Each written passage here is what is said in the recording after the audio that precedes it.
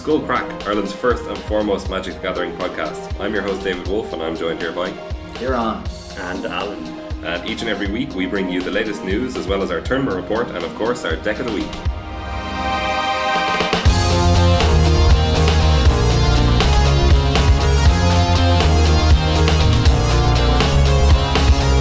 How's it going, lads? Reunited? No. Hey, yeah, it's been too long. Yeah. Far too long. So, late episode this week, apologies. But that's because we were in the dam. The Dam of Amster. Yes. That's what they call it. What does that even mean? What does that actually mean? Do you know what Amsterdam means? I think Amstel is the name of like river. The river, canal yeah. Name, so the Dam of Amstel.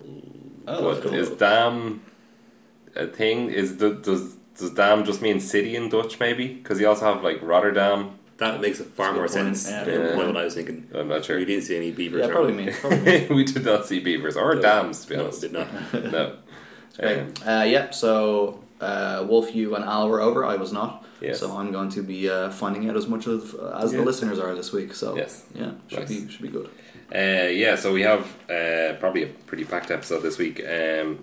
Before we get to our GP Amsterdam report, we're going to be talking about the leaks from Hour of Devastation. We're going to be talking about some Magic Online news that just came out today, I believe. Yeah, just an hour Okay. before we recorded. Yeah. We're going to be talking about the Vanilla Mythic. Ooh. And that's it. That rounds out our stuff before our GP report. Sure. Okay, so we dive straight into the leaks. Yeah, Yes. let's do it. Okay, so we had some accidental Hour of Devastation leaks by Wizards, so that we know that these are real because they were accidentally posted on like the French version of Wizards site. Yeah. In some kind of like I think it was an alternate version of the page that just wasn't accessible, but people just brute forced into it or something like that. It wasn't publicly posted. Yeah, they follow the same syntax whenever they put up a web page usually. So you can just guess at URLs and get stuff before it's supposed to be publicly available, which is something they might consider changing now because this has happened Yes. a few times. I think. Yeah, I think it has. Yeah. So we had three leaks, and unfortunately for Wizards, they all seem to be like top tier cards that they think that we're probably going to be excited about. Yeah, they're like three marquee mythics. Mm-hmm. Well, or two mythics and a rare. Is it? yeah, I think it's a rare. So we have Bontu's Last Reckoning, we have Samut the Tested, and we have Nicol Bolas God Pharaoh. Yeah, Where Nicol do B. you want to start? I guess let's start with Samut, and because it's the worst one. Okay, so we'll build up. We can agree Yeah. on that. yes. Or maybe Okay. not the worst, but certainly the most boring. Yeah. So Samut the Tested is 2 red green for a 4 loyalty planeswalker, and she has a +1 of give a creature double strike on the turn. She has a -2 of Forked Bolt, which is 2 damage divided as you choose among creatures or players, and I believe Up to two creatures. Up to two. Sorry, very, very important. Very important. And a -7. I'm not sure if it's a -7, but I think it's -7. You search your library for 2 creatures or planeswalkers. Yeah. Yeah, creatures or planeswalkers, and put them onto the battlefield. Deploy the Gatewatch. Deploy the Gatewatch, yeah. Yeah. So yeah, this one is fairly underwhelming, I suppose. Yeah, so it's 2 red green for this, right? Yes. So I just don't understand how if Arlen Court isn't good enough, this is going to be good enough. Yeah. That's it. Yeah. Arlen Court just seems much better to me, and that has seen like close to 0 play. Mm-hmm. So I don't know. It's like giving a creature double strike is very powerful, but Certainly is, yeah.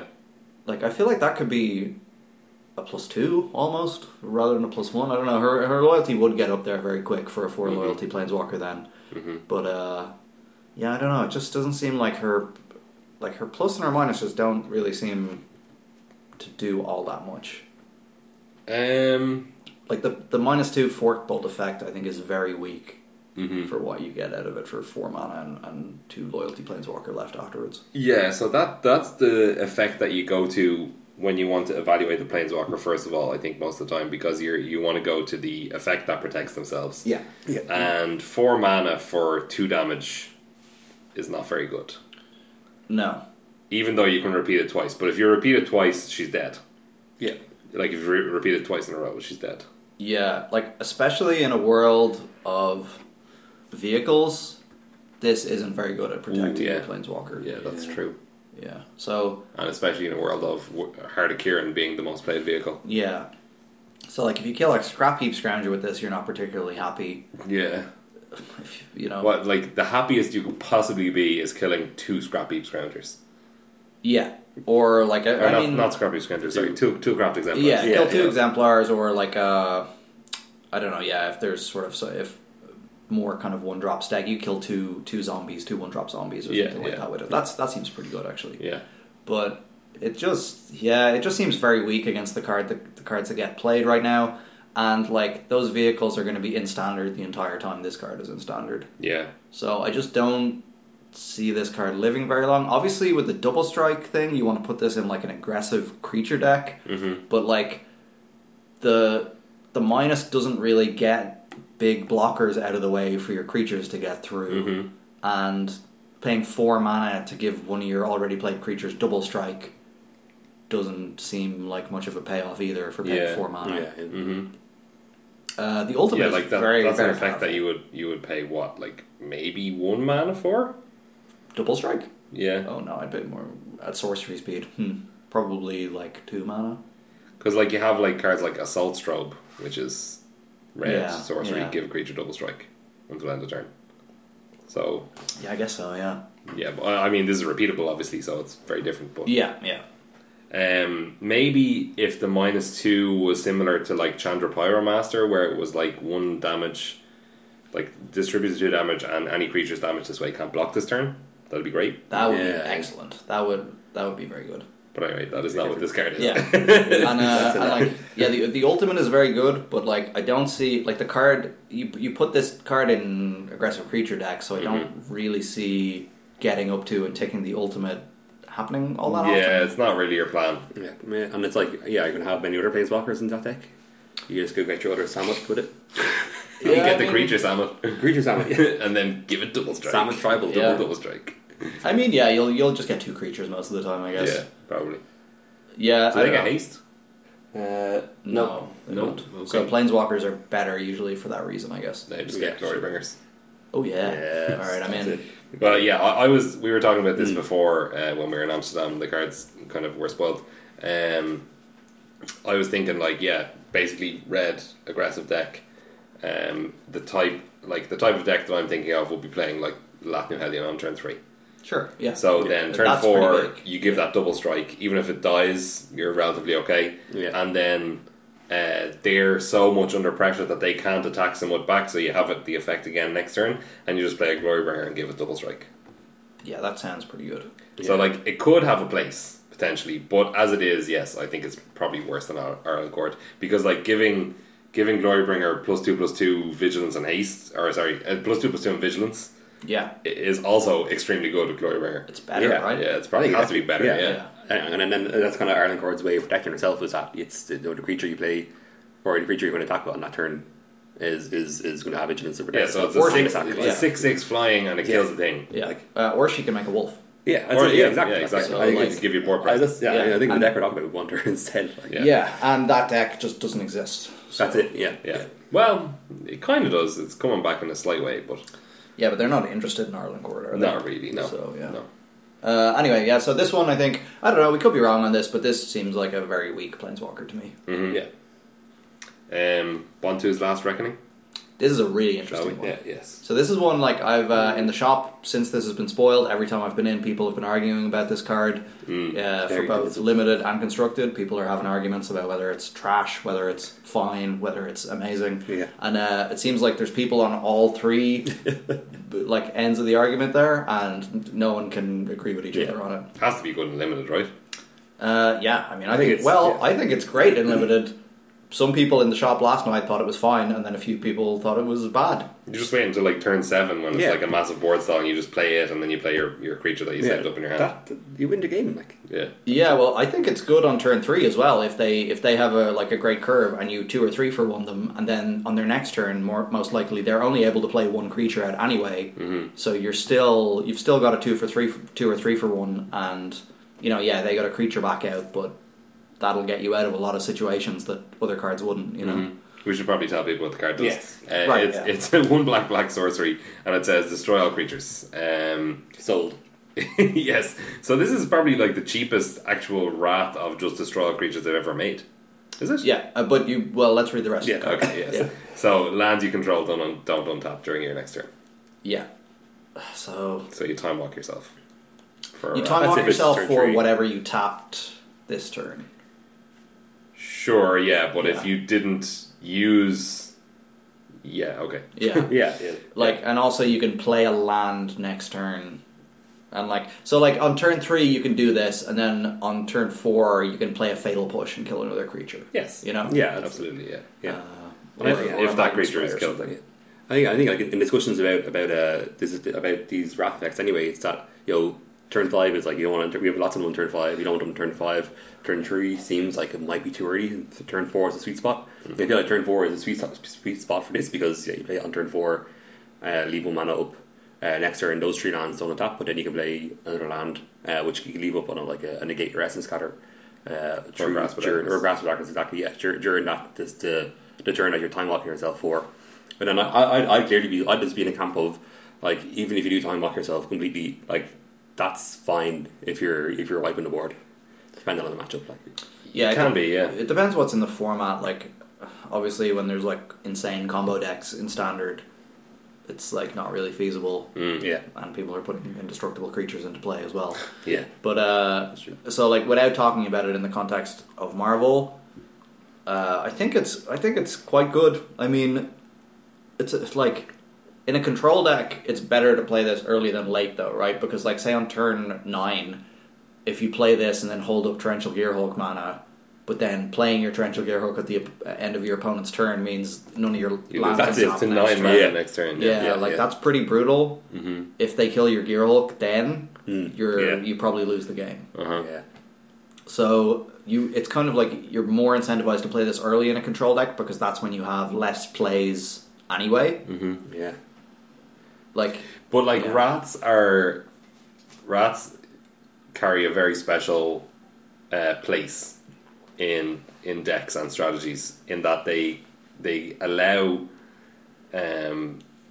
control-ish decks to come back from a place of being behind by getting extreme card advantage. Yeah. In ways that, obviously you want to play a draw spell that gives you amazing card advantage, but when you play a draw spell and you don't affect anything that the other person is doing, you're basically screwing yourself over. So this can allow you to have that effect on the board, and then if you play it in the mid kind of stages of the game, you can still hold up your insurance against them doing another crazy thing on their turn. Yeah, but they don't have to do the crazy thing. They could just make their worst Do a play. medium thing, yeah. And then their worst play, if you just let them do it, might just be good enough for them to get ahead. Could be, yeah. So it is really interesting, and I think this card Great is card design, anyway. It's a very, very good design. Cool, yeah. I don't think anyone. I'm not sure if there's a person in the world who can evaluate this card without playing with it. No, it's I don't so think so. difficult. Yeah. Obviously, playing it with artifact mana is really good. Yeah. So it costs double black. Mm-hmm. So generic mana doesn't really get you very far in terms of you'll only be able to take 1 off the mana cost. Mm-hmm. But if you have a bunch of mana rocks that tap for colors, then or you can play Utopia Sprawl effects on your lands. So only one of your lands isn't untapping, something like that. I don't know. It's in some kind of improvised deck, Inspiring Statuary deck, where you're playing there's a bunch of 3 mana rocks in Standard at the moment that will give you a little bit more mana to work with. That could be a thing. Or obviously it doesn't work with creature mana to works very well because you're going to kill all your own dudes. It doesn't seem like a good plan. We're also in a place where rats in general, even the 5 mana rats that we have, which Fumigate's very good, are just not good in this Standard because of vehicles and because of indestructible creatures. Yeah. So the one that's seeing play kind of fringe play. Well, Fumigate sees a little bit of play in Mardu sideboards or whatever. Yeah. And then Descend Upon the Sinful is getting played in our much beloved Bat Marble deck, which we talk about constantly, even though it's not very good. Yeah. Well, Descend Upon the Sinful is definitely better than Fumigate in general. I think because of the indestructible creatures that exist in Standard. Yeah. But it's also more expensive. So. Yeah, but when you're playing 0 mana for either, that doesn't really matter though. That's true. So, Yeah, so it's interesting. What about this? This is the little brew idea I got. What about you Okay. put this in a deck with Midnight Oil, so you're Oh. drawing extra cards every turn, and then you got to Mhm. discard your hand at the end of turn anyway, so you don't care that you can't cast instants on your opponent's turn. Sure. Is that a thing? Yeah, I don't know. Yeah. How are you in the testing. game? You're playing all aftermath cards, so you discard them and then you get value. Okay. Ooh. Hmm. I don't know. You're probably on the Just spot here, ribbon guys. somebody out of the game. Yeah. Yeah. Sure. Yeah. So you're Or you just play this in a deck where you have gods and yeah, that yeah, seems quite good. and your gods are indestructible. So you have like, well, I don't know about Bontu because Bontu probably wants a lot of creatures on the board. But this does kill creatures, which activates Bontu. Kefnet seems like the most appropriate god for this to be in a deck with. Kevin seems very good. Yeah, Yeah. Oketra's a bit of a non-bow as well. Unfortunately. Exactly. Yeah. Ronus as well. Yeah. Hazoret's decent. Maybe. Oh, yeah, Yeah. I suppose like if you're talking about yourself, you're going to be accumulating cards in your hand. Which I suppose that's Yeah, rational which is good for Kefnet. Kefnet. Yeah, exactly. Yeah, Yeah, that's pretty because you sweet, can't play a actually. card next turn. Yeah, Yeah. Yeah. probably. Yeah, Anyway. bouncing a land back to your hand and having your other lands not on tap seems like bad though. Seems so good. So don't do that. No. Can you tell me what the flavor text is on yes. Bontu's Last Reckoning? So it shows Bontu kind of going crazy and zombies flying everywhere, mummies flying everywhere. So. Yeah, so it's to the last, Bontu wanted only to be the first among the god Pharaoh subjects. Mm. So yeah, So I think some people were speculating that the flavor text combined with the picture means that and like combined with all the other clues. Well, what's the clues picture that you're we've got. describing? For Okay, yes. the picture is Bontu just kind of going crazy. Okay. Or shouting, screaming. Yeah. And zombie bodies flying everywhere. yeah, there's a zombie body on the end of his spear. Yeah. Well, I don't know if that's Maybe it's just really overlapping. on the end of her spear Yeah, or it's her just spear. yeah. So he's having a tantrum because he feels betrayed by Bolus. Is that She, what's going on? yes. She. Yeah, I think it's something we're trying to like. It's either that or she's being destroyed. Yeah. And like kind of fighting her last fight. Yeah. I think the flavor text is kind of ambiguous as well, since the gods are like essentially brainwashed by our god Pharaoh. So I think I think it is hard to say kind of what side this card is in, or where it kind of sits in the scale of the story. Yeah. Yeah. Well, but anyway, some people think that not just that Bontu is being destroyed, but the plane is being destroyed, and that they're going to destroy Amonkhet. Yeah. Which they haven't done in a while. Yeah, it would That'd be be cool, sweet. actually, yeah. That'd be sweet. When is the last time we saw a plane be destroyed? Kind of Mirrodin, I suppose. It's not really destroyed. It became New Phyrexia. Yeah. Before that, I think there has been a plane destroyed before. Like some of the, like Oh, they definitely have. I'm not sure if I can remember them though, but yeah. Okay. there was like a plane. Was it Wrath? Was Wrath destroyed at some point? Original Phyrexia was original. I can't remember, Yeah. but there's some of the planes that were overlaid onto Dominaria definitely were destroyed at some point. yeah. I think. Yeah. And so we were also speculating that this could be a cycle. Yes. Yeah. So this is interesting. So, sort of like it's sort of like a cycle of like the pacts. Yeah. So each Yeah, god is exactly, going to yeah. have one. They're going to have like a downside, and they're going to. Well, do we were thinking that the downsides would just all be lands Lands control. on top. I think it'd be more interesting if like The different downsides. yeah, like so That if, would be good, if yeah. Kefnitz was like draw 3 and then at end of turn you have to discard your hand or something like that. Well, that sounds more red. Yeah, I guess. Or like, I don't know. Yeah, and or Oketra's is like pump your creatures and then you have to sacrifice them all at end of turn, something like that. I don't know. Yeah, I think that could sounds- be sweet. Yeah, Yeah, that sounds yeah. good. Yeah. We think we call it Catcher's Last Stand. Or Yeah, it's so- our last something. Yeah, so Oketra's last stand. What's the big Kefnet's last thought? Yeah. Um, Hazoret's. Bontu's last. What was it? Reckoning. Hazoret's last chance. I think to be. I feel. So he's zealous, right? That's his last Yeah. his Yeah. last prayer, maybe, or something like that, or his Yeah. last commitment, or I don't know. I don't know. Yeah. And then what do we come up with for Ronus? Ronus' last lift or something. Last lift. The deadlift. His last set. Yeah. Last set. Yeah. Last set. I think already last fight or Last fight. Yeah, Yeah. that makes sense. Sure. Yeah. Yeah. Last stand would also probably make sense for him. as Yeah, well. it's true. Yeah. But yeah, it'll be cool to see. I think it's safe to assume this will be a cycle. It seems You think so? it seems like a very obvious opportunity to have a cycle. Yeah, it does. And then it's like, hang on, so this the effect it's had also turns 1/1. If you say, like we mentioned, it turns. Oh it yeah, turns that around. each thing would turn the god on. Yeah. Oh, okay. That- So yeah, Kefna draw a bunch of Draw cards. cards, yeah. Oh, it might be something Oketra like- make tokens then.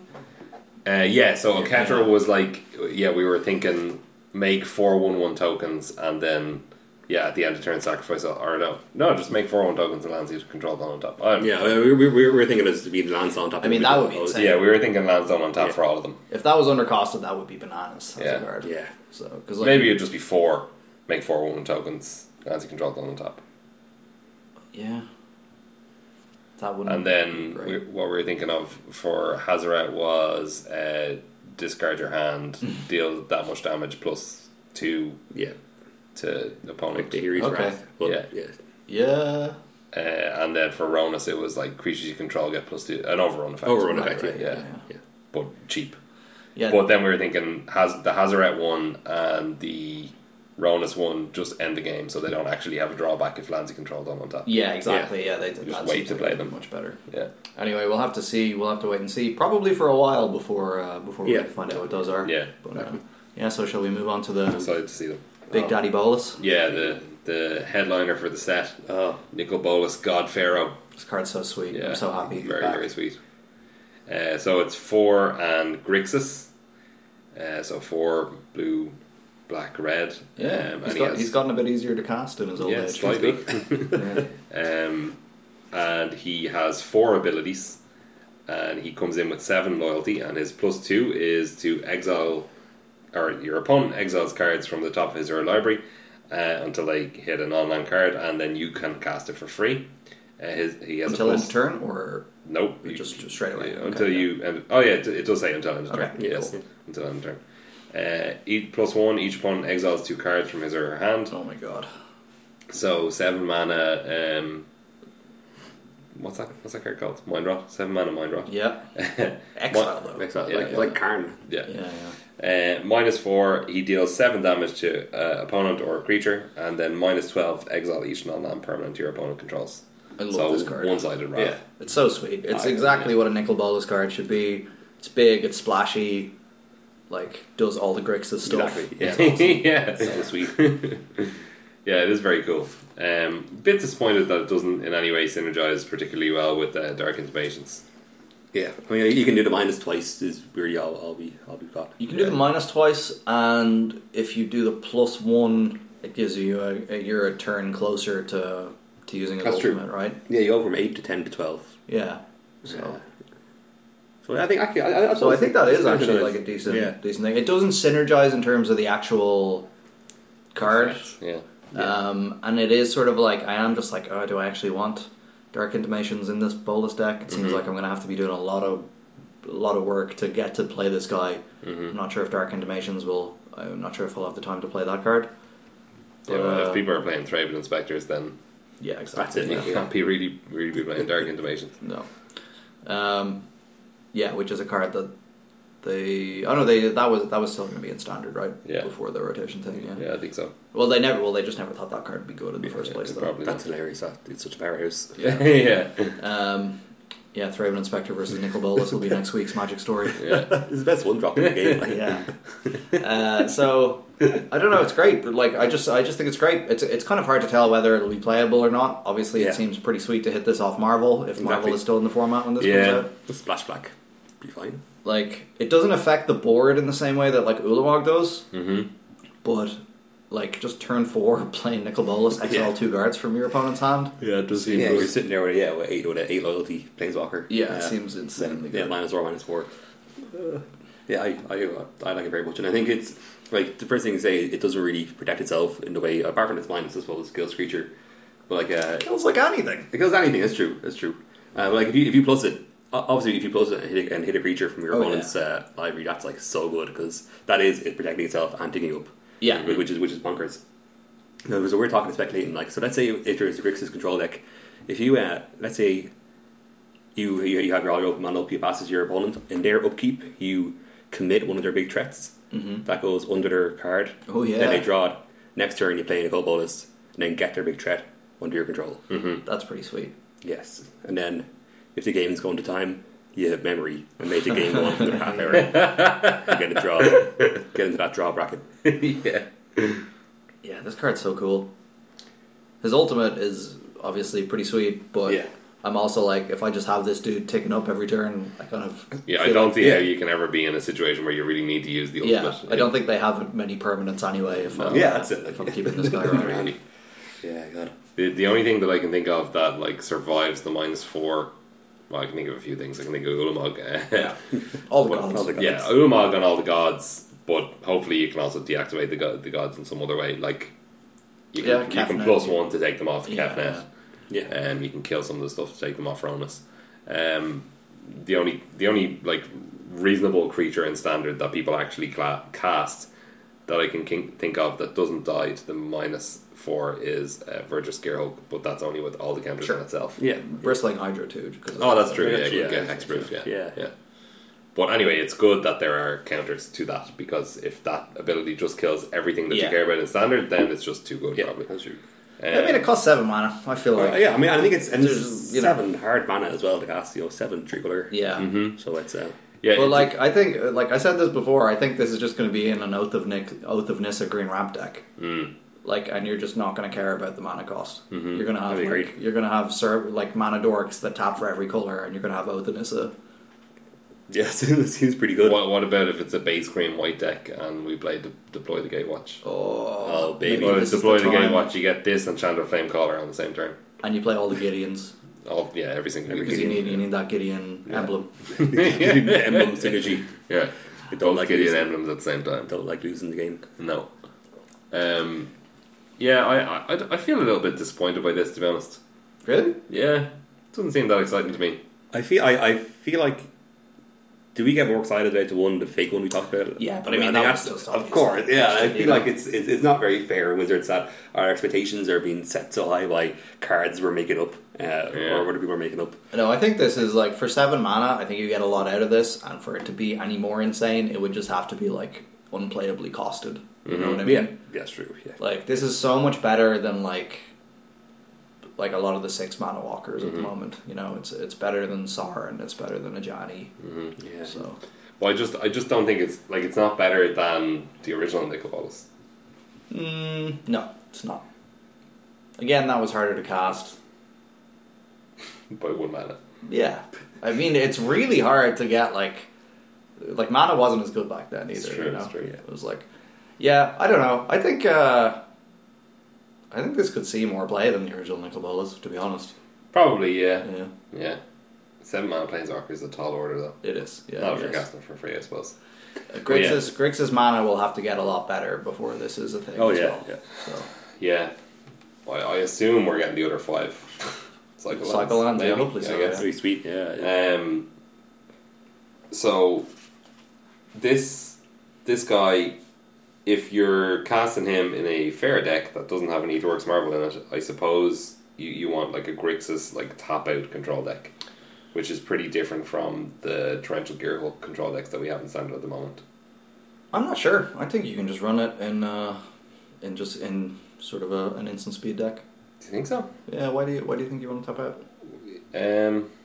Well, just because if you want to You run wanna Dark protect Intimations, Well, I think you just don't As well. run that card probably. Yeah, I probably think that card's probably just not good enough. no, I really want it to be. Yeah, me too.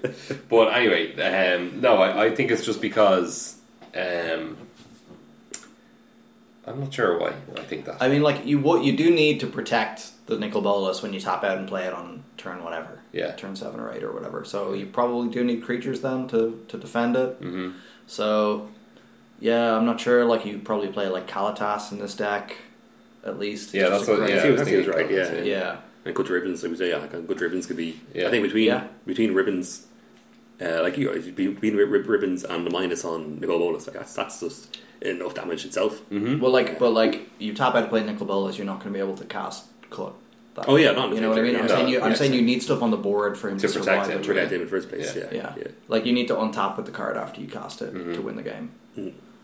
Same with like Jace the Mind Sculptor, you know, that's why like Squadron Hawk was pretty good in that deck. 'Cause, I mean, for one thing, they died to Squadron all the time, but Yeah. also because it just gave you cheap bodies to protect your Jace. Yeah. So I think if you're planning to win the game with a single Planeswalker, you do need to be able to keep them alive for a turn. Mm-hmm. So yeah, I don't know. There are creatures that could do that. What about like, what other Grixis cards could we play? We could play like. No, I don't know. I'm gonna have to brew this. I'll come back. We can talk about this again. Kalitas is a shoe-in. Yes, that definitely. seems Yeah, right. yeah.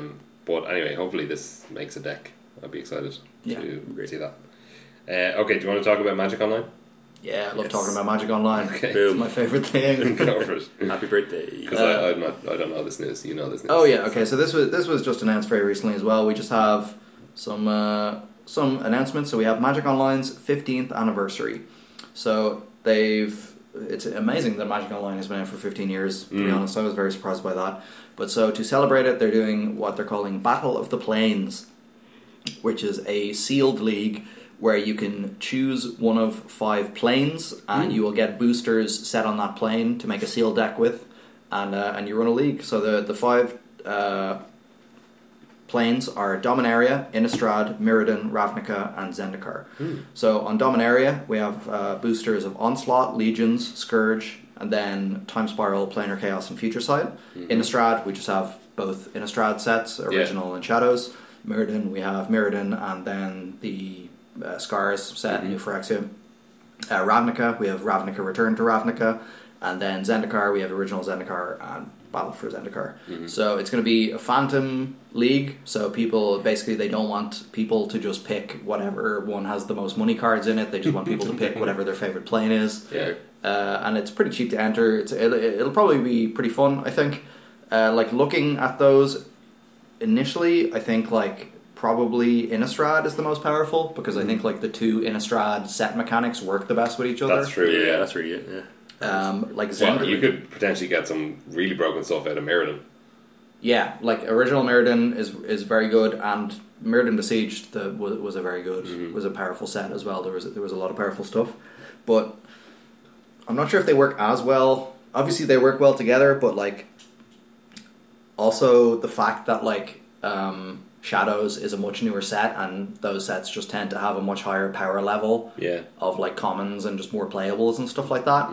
That kind of leads me to thinking that it will just sort of generally be the most powerful. True. Yeah. I think the Zendikar one is the weakest, because like, so the boosters are kind of strange for Zendikar, because you get 1 Zendikar, 1 Worldwake, 2 Rise of the Eldrazi, 1 Battle for Zendikar, and 1 Oath of the Gatewatch.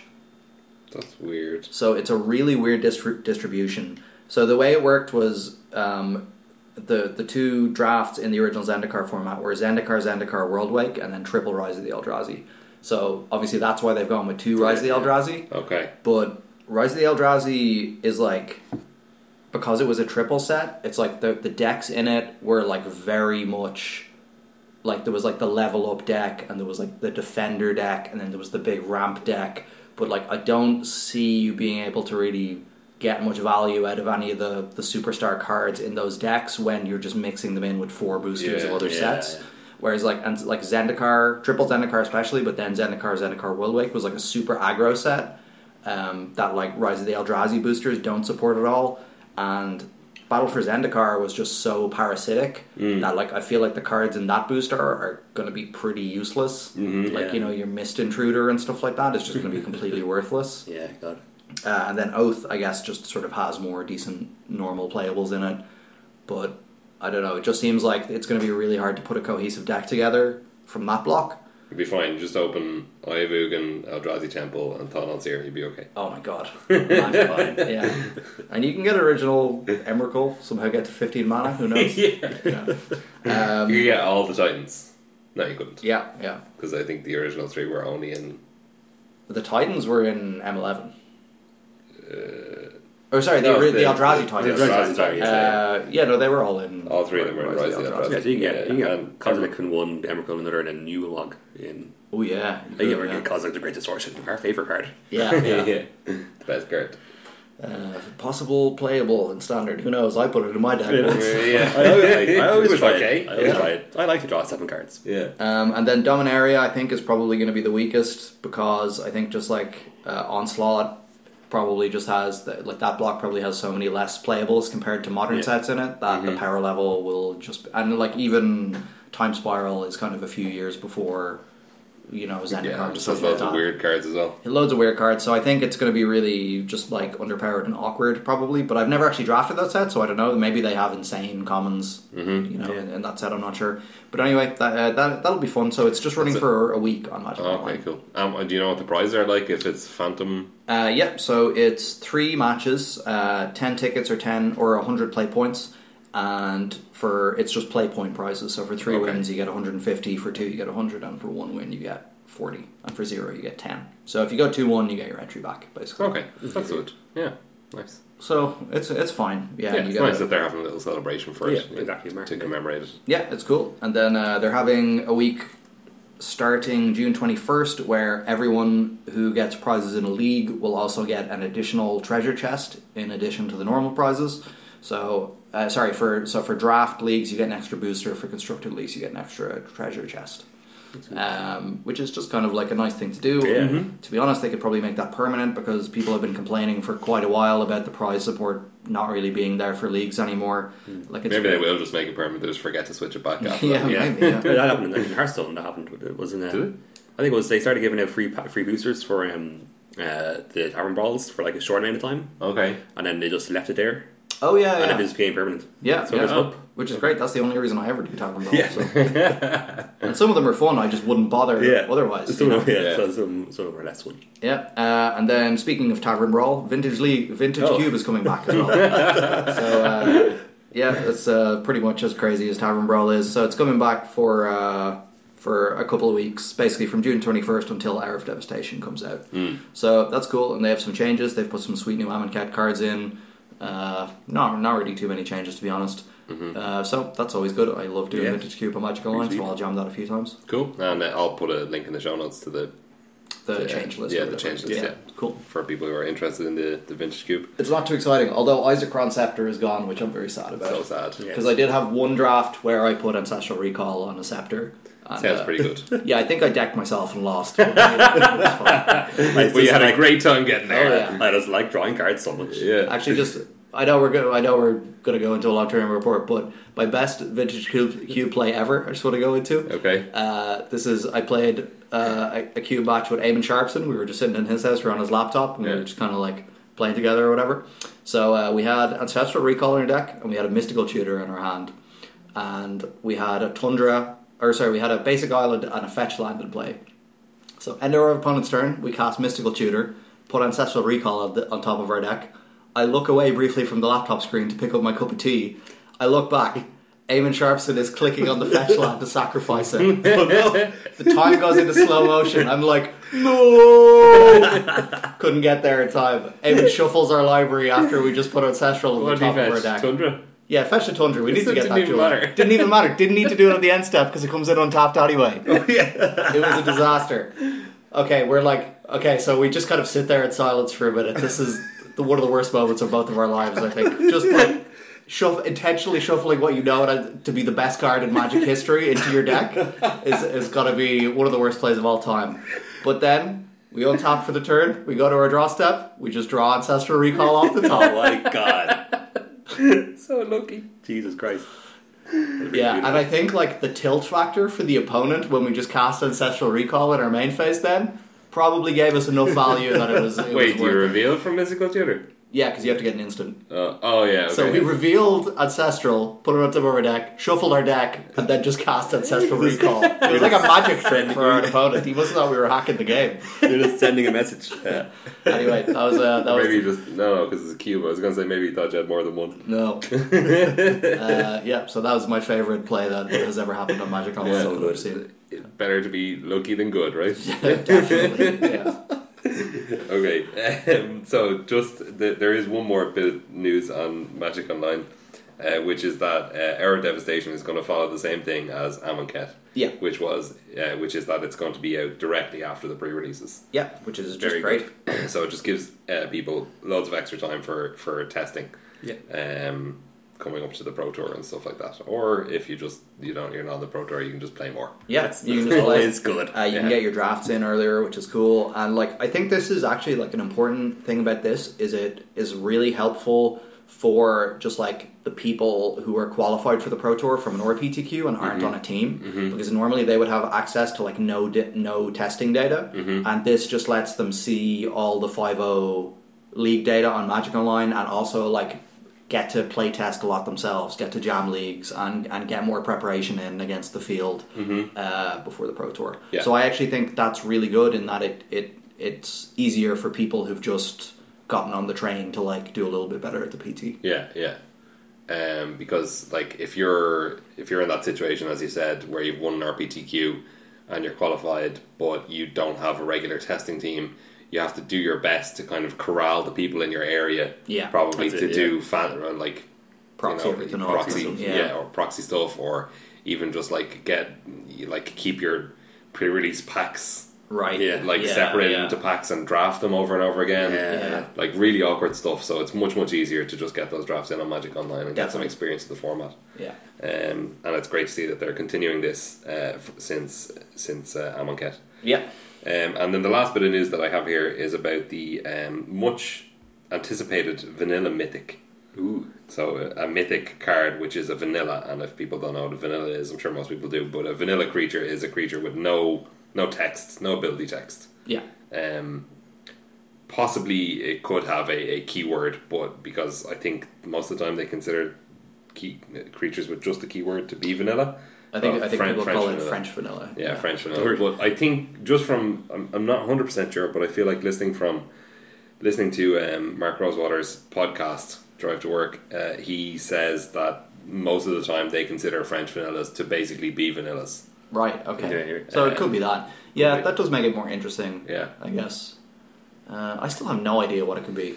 Yeah, so this is something that was like slightly teased, I think, by Mark Rosewater on his Tumblr about like a year ago, Yeah. almost, Yeah. and people keep like it really sparked people's imagination. They kept asking about it, and he just recently revealed the other day that it's slated to be released this year. Okay. So we're looking at in either Hour of Devastation or in Ixalan. And we know that it's not in Commander, do we? No, we don't. Okay. So it could be in Commander. Yeah. I'd say it's more likely to be in a normal set, though. So would I, yeah. Yeah, So, because a vanilla creature, no matter how big, isn't that interesting in Commander. No, not really. So, yeah. Yeah. So, any thoughts on what it could be? It's going to be a 0-100 for... 5. Yeah. I was going to say Green, the exact green, same green, thing. green, yeah. green. Yeah, and it'll be an artifact. It'll be Just to make it easier to kill. I don't know. Okay. Will it have Defender? No. It's great. I like it. So Attack. like Kraken hatching. Fine. Yeah. Give it, then you giant growth it and twisted image it. Yeah. Kill them. Yeah. Sorted. So, I think that it will have to be something weird like that. Yeah. I don't think it's just going to be a square stat creature that is just really efficient for its cost, because that's the most boring way to do a vanilla myth. No, and that's not It's, really... it's not going to be like a 5/5 for green. No, and that's really not Mark Rosewater's style. No, Yeah, not at sure. all. Yeah. Yeah, so it's definitely going to be something weird like that. Or maybe it's going to be like, I don't know, 5 mana for a 20/0. Ooh. And you have to have a pump effect to play it. You need an anthem. Yeah, that would be cool. Yeah. So you fling it. Yeah. Yeah, see, that's why you have to be kind of careful with it, because combo potential, Yeah. I suppose. Got it. What if something that's like, I don't know, like a 10 mana 20/20? I think it's the kind of card that like some players like really like they top out the different design and they think of all the different players. Like so, to me, no matter how, even if the card is as bad, they'll still love the idea of it. Yeah, 10 A mana card 20. that actually kills a person if it hits once. Yeah, exactly. Yeah. I don't know. Yeah, that's definitely a I mean, possibility. I think that would be like probably like for if like it's something- reanimator decks. That, Oh yeah. so you got to consider Yeah, those. that's I don't think true, that yeah. would even really be No, good that enough wouldn't for be, yeah. reanimator. I It think doesn't have an ability, You have a so- choice. Yeah, you prefer something like Grizzlebrand or something like that. or even Emrakul or something. Yeah. Yeah. Oh, but I mean in standard, obviously. Oh, in standard. Yeah. Okay, Yeah. I don't even think there's no reanimator cards inside. Oh, there's Liliana. Yeah, Liliana, yeah. Yeah. So hopefully that's an interesting card. Yeah, Yeah. 4 mana 7/7. that'd be great. Your lands on tap. Overload 2. Yeah. What if it's like 100 mana 1/1, and you can just kill people off it with Sauron Grim Nemesis? Oh wow, that'd be great. Or What'd you do when it's in your hand? Or what? It discard it. You discard it to the Ares Wrath. Does that work? Oh yeah, Yeah. you can't target players. So you can get it off Red Gearhook. Oh my great. god. Oh wow. Yeah. That's great. Yeah. I don't think that's going to be it. No, but I didn't think about that. Yeah. Cast it off Aetherworks Marvel. It could be like a big and a small parent. Yeah, I feel like everyone. I think maybe that would be a Mark Rose sort of thing to do because everyone's Yeah. thinking of big stats that are going to get like way we were thinking. But Yeah. going stupidly big on the mana cost. What if it's like Jace loses his spark, and then he's just like a 2-mana legendary 1/1 with no text? That would be It has to be sweet. an O2, right? Oh no! Yeah, yeah. Well, he was an O2 when he was young. Okay, so maybe he's a 1-2 now. now. He's a 1/2. Yeah. Like Travis said. Yeah. When he had his battlefield He's worse than investigate. Travis Vector, yeah. Yeah. That would be. He did unreal. investigate, that's true. So maybe bring back. Oh no, wait, no, it's not vanilla. Yeah, that's it. Yeah, so I think that one thing that's interesting to me about this is that my mind immediately goes to green creatures. Yeah. Because if you're going to think overstated for its cost, that brings you to green because green has big creatures. Yeah, but if you're thinking understated for its Yeah, cost- understated for cost, then we're going straight to blue. Yeah. Yes. Yeah, so exciting to hear about that one. So that's it for news, I think, this week. Okay, Yeah, so we go to our tournament report. we will. Yeah, I'm excited for this one. All right, you take the reins, Kieran. Yeah, so I'm going to ask the questions here because I wasn't there and because I'm interested to find out. So first of all, deck lists. So you guys both played Marvel, We did. but any spice? Did you guys decide on the same 75? Did you have any differences of opinion between you guys? We're very close. I think. Really close, yeah. Maybe one or two cards, or 2 or 3 cards are different. But I think I think on the main in terms of spice, we had 3 negates in the main. Yeah. With no sensor. We reckon people are going to be playing around sensor anyway, which they did. And Yeah. it was great. Yeah, they People did. waited until turn 5 to play their Marvel, and you I just was like, negated. That's great. That was good. So you guys were playing Servant of the Conduits. No, we weren't. No, we were playing the okay. the control version. With, Yeah. So you guys were playing slow. so because usually it was between Censor or Servant, but you guys Yes. pitched both for extra negates. Yes. basically. Yes, yeah. Okay, that's Glimmers cool. and double Chandra in the main. Go with that. Did you end up putting the Magma Spray in your main? I don't want to. That's one thing we disagreed on. Yeah. Okay, so I yeah, didn't decide. last minute I got really scared of aggro decks Yeah. just the night Oh, very before, hard, yeah. and I switched one Glimmer of Genius for one Magma Spray. I think that's fair enough, especially when you guys don't have any buys. Yeah. Because I think in the first couple of rounds you're more likely to just face kind of random, Yeah, more everything. aggressive decks. Anything, yeah. So yeah, I think that even if if you were told you were going to go straight into the top 8, that wouldn't be your deck list. I think that's Yeah. very reasonable. Good way to look at it. For And I think we had a couple of differences in terms of lands as well. I had 2 Lumbering Falls, you had only 1. I had one. It totally came up once as well. Did it? I Okay. double blocked a girl, you couldn't do anything about it. Wow. With okay. 2 Yeah. Lumber 2 Lumbering Falls. Falls, yeah. Jesus. And then so Shrine of the Forsaken Gods. Where did you guys fall on that card? Oh, you'd be disappointed. We both had 2. Yeah, I know. You don't 2 in the like, main? You don't like this, yeah. Yeah. Ooh, And actually, yeah, that's a bit it wild was for so me. helpful. Actually, It was good. Okay. Yeah, it's really good.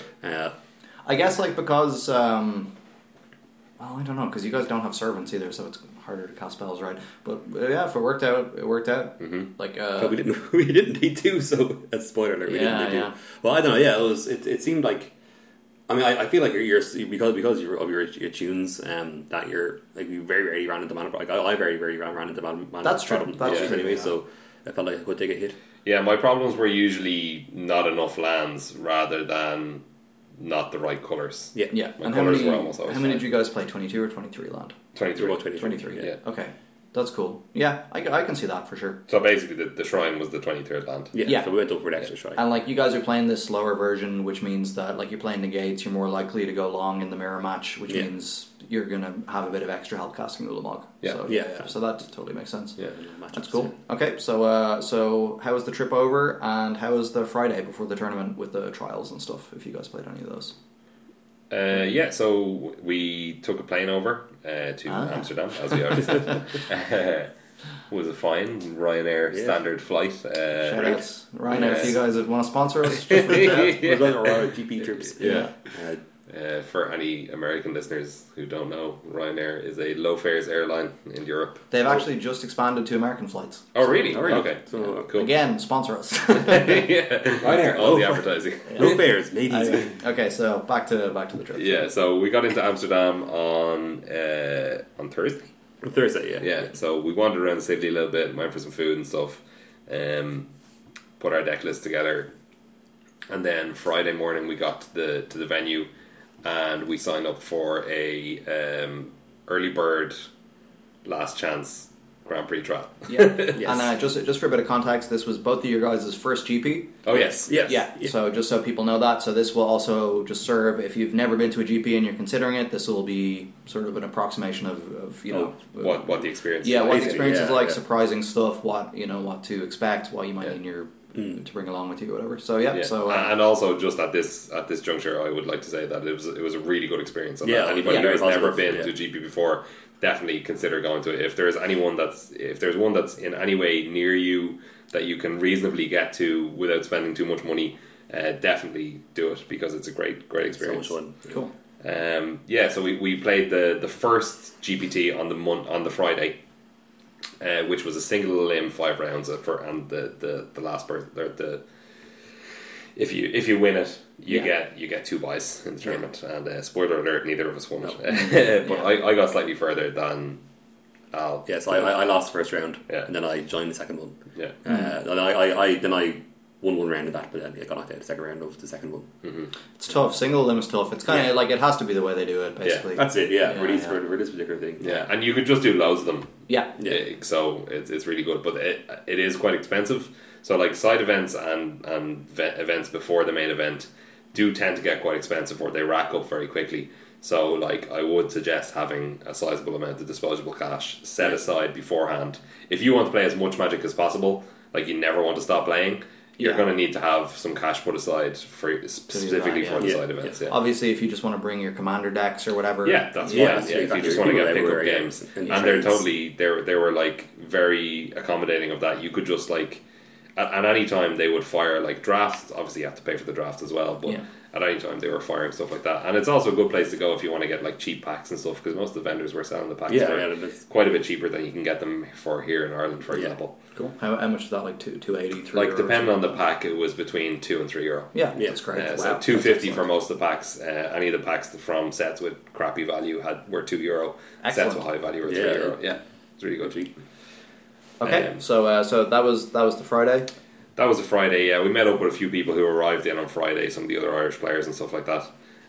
Also, for playing in that event, we got a play mat voucher, so we ended up with 2 play mats, which is nice as well if you want to sell a play mat or something like that. Yeah, it's sweet. It's a really nice Glorybringer. Yes, play mat, Glorybringer so play mat. It's nice. It's a good one. Sweet. I guess that kind of makes up for the GP promo being presented us, which is Yeah, you guys really got a bum deal on that one. Yeah, Oh, God. it's very poor. Yes. Okay, so at this point you'd registered your decks and you're just making sure you're up in the morning for Saturday, I guess. Yeah, exactly. So just piece of advice, I guess, would be I brought a play mat from home. Don't do that, because you get one Yeah, for free. So don't give yourself extra stuff to be carrying. True. And especially if you're traveling light, I came back with a lot more stuff than I left with. yeah, that'll Um, happen. Yeah, Yeah, so just be careful with that. You have to be there for the players' meeting. If you've no buys, you have to be on time, ready to get into your seat. I saw loads of people who were late and were like scribbling their deck list frantically, having our deck list written out the night beforehand. huge, yeah. Having our sideboard guides written out the night Yeah. beforehand was so great for us during the course of the tournament. yeah. I mean, that's really like the bare minimum of preparation you should be doing. I think like you don't want to be like. Because like you're gonna like your adrenaline's gonna be going if you're trying to write your deck list out at the last minute. Like this has happened to me at a PPTQ, Yeah. and I ended up making a mistake, missing a card, and getting a game lost Yeah. because I had an incorrect deck list. So Yeah. don't do that at a GP. You know, No, just like you've already made the effort. You've booked flights. You've taken an airplane Yeah. presumably to get there. Just like give yourselves time beforehand. Write out your deck lists. Do a nice sideboard guide for yourself. Definitely, Yeah. And also get a good night's sleep beforehand. Yes. Yeah, that might be more difficult for some people than others. For me, True. so I've never been to a big Magic tournament, but I've been to European Street Fighter tournaments. And for me, I've always found it very difficult to sleep the night before a tournament, so I'm always kind of running on empty going into the first day of the tournament. Yeah, we were up all night arguing over whether or not we put Essence Scatter outside. Yeah. We put it in there. We put it in there. It was pretty good all weekend. Actually, it was great. Yeah. That was our spice in the sideboard. That is a nice bit of spice Two too, Essence yeah. Scatter, it was pretty good. Shores up a lot of matchups. Yeah, it does. Yeah. So yeah, you go to the players' meeting. You have to sign a waiver. Yeah. I don't know. Some people might not be aware that you have to sign a waiver, basically just indemnifying Wizards and Tournament Center, which was the tournament organizer, from everything, and also saying that you agree to appear on coverage if you happen to get a feature match. Yeah. So stuff like that. And then that was it pretty much. We went into round one. One thing that was really nice is that we had online pairings. So I think they do this for every GP, but it was really, really handy not having to look at the board. You could just look up your name, on the website. around boards as well. It just says your table number, and you just go there. Yeah. Because you do have to be very prompt getting to your table at a GP. Because I think it's like after 3 minutes you get a game loss, and then after 10 minutes you get a match loss. Right. So you have to be pretty prompt. So do you want to talk about our rounds, or? Yeah, I guess we'll go through it person by person. So I guess Wolf, do you want to go first? Sure, yeah. So we don't have to go through everything, but whatever. Yeah. You can go through a summary of your rounds, and then anything that sticks out in your mind as like interesting moments or plays, or moments from the tournament, like judge calls that happened, anything like that. Sure, yeah. So we played the full 9 rounds. Of day one. Spoiler alert: neither of us made day 2. I finished at 5-4. So my last round, I was 5-3 going into the last round, and I lost. So that was a win in for day 2. Yeah, which I know that like going 6-3 into day 2 isn't great. You're not expecting to do very well with that. I mean, it would still be brilliant for your first GP. Yeah, I would have just been happy to day 2, to be honest. That was our goal, really. Yeah. I know. Like, I was talking to other people after the event, like on the Sunday, during side events, and there was a guy who I was talking to who said he finished 6-3 and then he just dropped. Yeah, a lot of people will do that. Yeah. Side events are more profitable than playing day 2 at 6-3, but I would like to play. Anyway, so I played a lot of mirror matches. There was a lot of Marvel at this event. I think over the course of the entire weekend I played the mirror match 7 times, and I won 5 of those times, so I was happy enough with that. That's very good. That's an excellent record. Yeah. And that was teamer every time? Teamer every time. Yeah. Slightly different variations of teamer, but teamer every time. Yeah, I didn't play. These people aren't listening to the podcast. I didn't play any Sultai. I didn't play any band. Yeah. And to be clear, you guys were both on teamer as well. Yes, we were on teamer Marvel as well. Yeah. So just my matchups for the first day were round 1 was against a 4-color Turbo Fog deck. Cool. Round 2 was against Blue Eye Flash. Wait. Can we go back to the 4-color Turbo Fog? Do you want to hear about the 4-color Turbo Fog match? Just so anyone would know, so this is the kind of thing at the GP is like a lot of the really prepared and more competitive players, when they go in, will have 1 or 2 buys. Yeah. So they'll get an automatic win for those rounds. If you don't have any, you kind of got to expect to face a few wild decks in the first couple of rounds of the tournament. Yeah, you are in the Wild West when it comes to the decks in the first couple of rounds.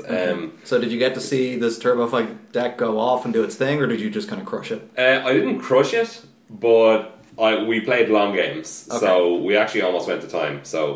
But I won 2-0 in the end. But it was very funny because my opponent kind of bamboozled me.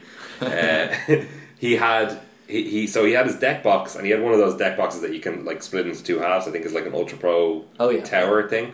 So he had like his sideboard sitting in it, and at the back of his sideboard cards was a double face zombie token facing me. Very clever. So I sat down and I looked at it, and I thought to myself, okay, my opponent could be playing zombies, but don't take this as a sign. Yeah. Don't keep a hand that's only good against zombies. Yeah. Just because of this, because this could be a person's strategy.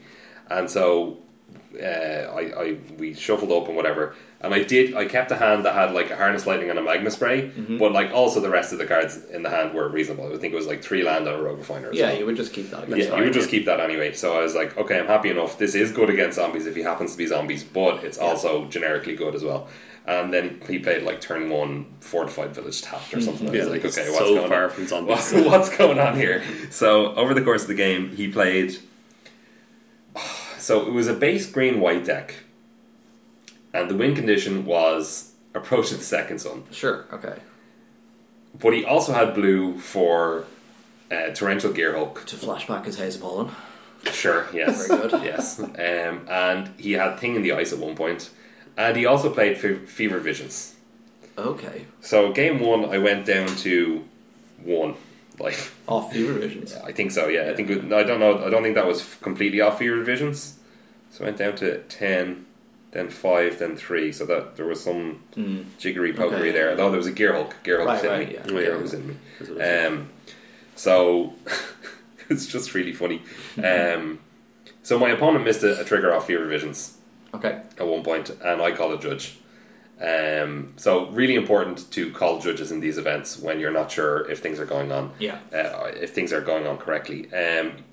But just in future, Fear Visions is your opponent's responsibility to remember. It is. It's their trigger. They missed it on your turn or on their turn. They missed it on my turn. So it would have killed you or done. It wouldn't have killed me. Yeah. It would have been significant eventually because I did go down to 1. Yeah. Over the course of this game, but actually my opponent missed it several times. Okay. So I just stopped. I stopped. Caring about it after the first time. I mean, it's like this is the type of thing that like I will point out to people if we're just playing at regular Oriel or whatever. Yeah, but at a GP, at a GP, at a PPTQ, you should feel no responsibility for your opponent's triggers. Yeah. I'd say the only exception is there are some things which you might think are triggers, which are actually not. Like for example, Kalatas zombies. Yes. If your opponent is supposed to get a zombie for killing your stuff, Yeah. and you don't tell them, that's actually, because it's a replacement effect and not a trigger, that's actually failure to maintain game state, and you'll both That's get a warning for both people, yeah. So just be sure about what is a trigger and what is not a trigger. Yeah, and so if you're ever unsure of something, call a judge. If it's your opponent's missed trigger, the judge will allow you to decide if the trigger happens, so you can just decide that it doesn't happen. And that is what happened for me. My opponent, the judge came over, and we explained the situation, and the judge said, well, as we're not too far, we were in my draw step at this point. We were in my opponent's draw step after I was supposed to have drawn the card and taken the damage at the end of my turn. And the judge said, would you like to put the trigger from Fever Visions on the stack now? And I said, no, I would not. Yeah. And that's totally fine. Like you're not being a dick, you're not rules lawyering someone. This is just the level of Magic that you're playing at. Yeah. So And I actually didn't notice it until my opponent went to draw. There you go. That time. Yeah. When they did it later, I did.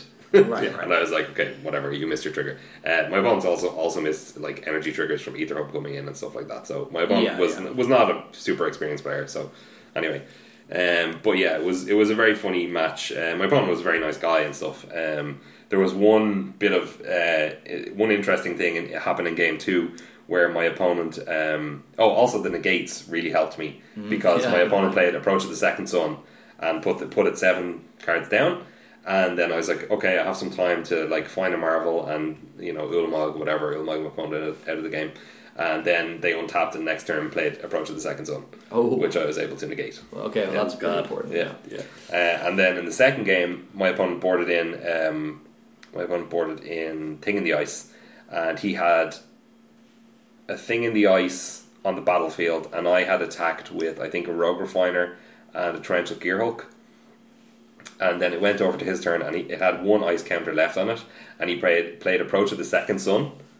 So there was 2 triggers, and there was another judge call. So I called the judge. So my opponent was like, "There's 2 triggers here," and the judge was saying, "No, this isn't a trigger. This is a cast spell." And then there's a trigger, and then the spell is on the stack. Yeah, and I was basically saying, does the Thing in the Ice flip and return my Gearhulk to my hand before Approach of the Second Sun resolves, which was important because it does. I had a negate in my graveyard. Yeah, because it's casting the spell which causes the trigger to happen, so the trigger has to happen before the spell resolves. Yeah. So my opponent was telling me that was not the case and he could choose which one happened first. No. Anyway, it didn't matter in the end either way because I had a second Gearhulk in my hand, but you got to play it out as if you don't. Exactly, yes. But yeah, that was a really fun match, and I felt really stressed after it because we almost went to time, and my opponent's deck was all over the place, and I started making mistakes because he was making mistakes. Got bamboozled by Fogs as well. So I thought I was attacking for lethal, and he's like, "No, Fog." I was like, "Oh, God damn it!"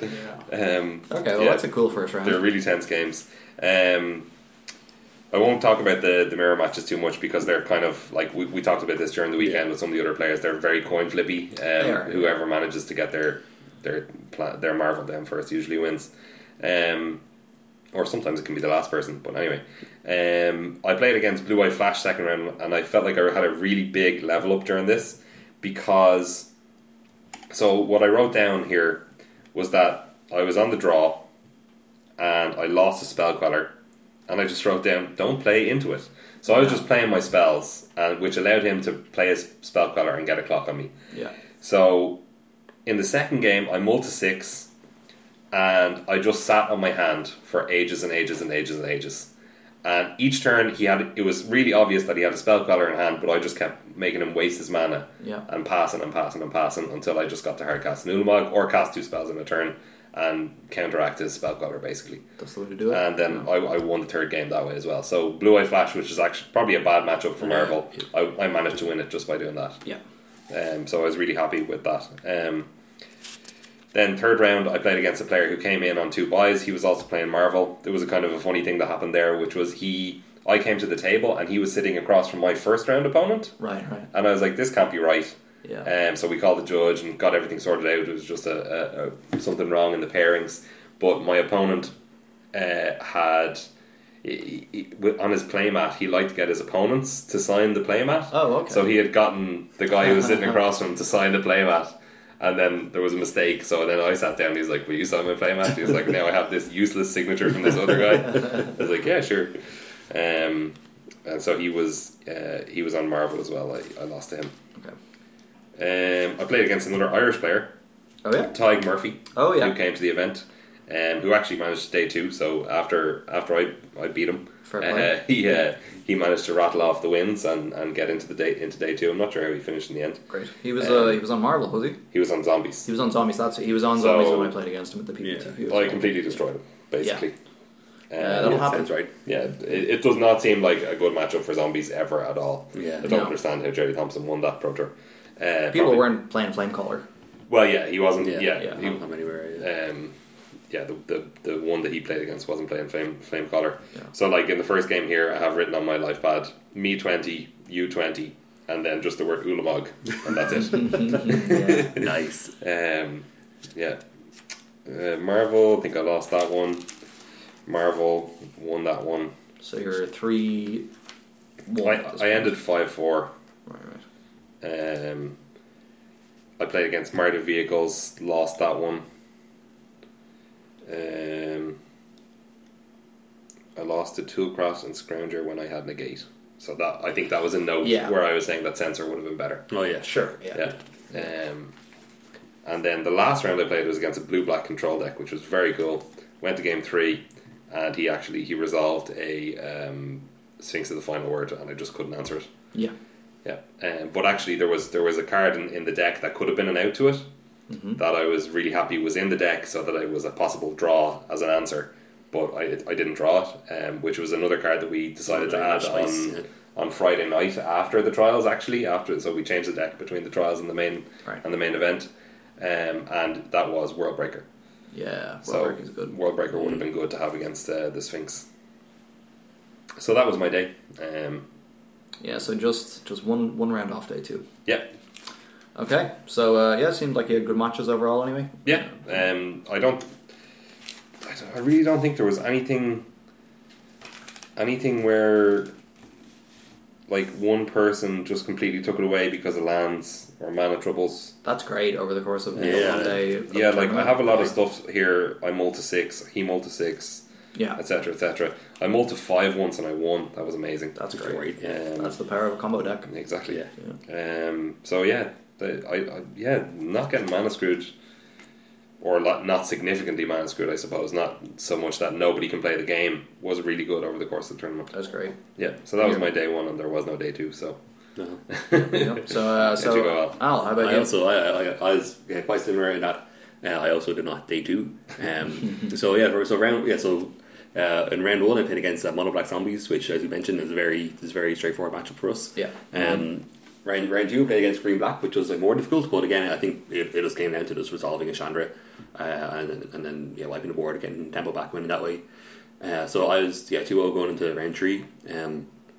So in round 3 I played against, so I sat down to play in round 3, so my opponent comes over. I don't know if he had buys or anything beforehand, but I come over and he has his playmat. So now apparently this is very popular artwork on Playmat. It's a picture of like Liliana and Chandra like making out. Oh but yeah, if you know this one, yeah. So it's like it's not that graphic, but it's very provocative, and it's like lots of leg and lots of thigh, and it's just very like it was distracting me, but I kind of like not. I mean, it was kind of like I kind of just felt just irrationally angry at the guy because I was like, he's bringing he got this wonderful glory bringer playmat. We just mentioned, don't bring your own playmat to a GP. So like he made the decision to buy this, and like it was like there's children around and stuff, but like he played this, and I was like, I was straight off, I was like, I don't like this person, and I'm gonna crush him. Yeah, I think that's gross. So from Street Fighter tournaments, sometimes you would run into dudes as well who had sort of like provocative big boob anime women on their like as custom art on their sticks and stuff. And I've never liked it. Yeah, it's like you're going to an event that kids should be able to play at, and like parents, and women. Yeah, no, and like just like anyone who doesn't want to see that. Like I'm not a prude, but like, just what do you get out of that? That's basically what I was thinking because I know. Did he face it towards you instead of face it towards him? It was face. He's like winking at you. Hey, well, how'd you like this? Because I always feel like the playmats are great because playmats in general are great because they kind of act like as a conversation piece because you're sitting in against a stranger, and like let's say if you have a playmat from a different GP, you can say, oh, I was there, or if they're like a game day champion, it's almost like a thing you can show off and like talk about. Cool. Or like if it's like a pop culture reference or pop culture scene or something, you can both have in common. So I feel like what you said, what's he getting out of having this playmat apart from kicks for himself whenever he's mulliganing, or I don't know. And like there is a line you can cross where like a judge can be called on you for having a playmat like that too. Yeah, we heard mixed things over the weekend. We heard both that this art was so well known that it was just generally accepted now, and we also heard that it's banned from GPs. It is, so we heard both. Anyway, I feel if it did cause problems, I could have. I feel like if it did, I could have called a judge. Yeah, and this is important for other people to know who might be listening to this. If somebody's sleeves or playmat or whatever makes you personally feel uncomfortable, you can always call a judge and ask them. Just say it to the judge, and the judge will know what to do. And like again, and you can ask to speak to the judge away from the table, so you don't have to bring your opponent into the conversation or whatever. Yeah. Anyway, so I picked up the dice. I bought these lovely new dice, and I was so happy to roll them. I was like, we go for a high roll. Do they have naked women on them? They do not. They do not. They just reveal Al, biggest hypocrite of all time. It's like I rolled 6 naked ladies. No, I let her roll the dice, and I said a high roll. As is conventional at Magic events, and he said odds or evens. And I hate when people do this. I was like, that's just high roll. Come on, it's like it's because it's. I think it's also because I think the rationale behind odds or evens is that it's only one dice roll, so it's quicker. Yeah. But I think one dice roll is kind of like because only one person is partaking in it. It feels less like you both have a say in who goes first. Sure, yeah. So, and like it could be like a rigged dice or something. Yeah, exactly, So don't do a thing where both people are not involved. In randomly determining who starts. Yeah. Basically, yeah. So he said odds or evens, like that was high roll, and he insisted again. And I was like, it's my dice, it's high roll. And he said a big sigh and says, okay, I just roll a solid 12. It was sick. It was so good. And he was so salty at that. And then so I was going first. I had a pretty good hand. I played a puzzle knot into his tapped mirror pool, which puts me in a pretty good spot. I turned for a Marvel. I turned for Ulamog, took away his 2 swamps. He's playing mono black Eldrazi. So he was very salty about that and scooped up, and I was like, this is great. So in game 2 he goes super heavy in the hand disruption. So he plays Transgressive Mind, and he also plays Thought Knot Seer. Yeah. So both my hands has been whittled away. At one point all I had was like a land and 2 Ulamogs, and he dispossessed my Marvel. So I was like, there's no hope in me ever winning this. This hand is basically I have 2 dead cards in my hand. He has Thought Knot Seer on the board. He's kind of drawn cards off the Glint Sleeve Siphoner. So I was like, I can't win this.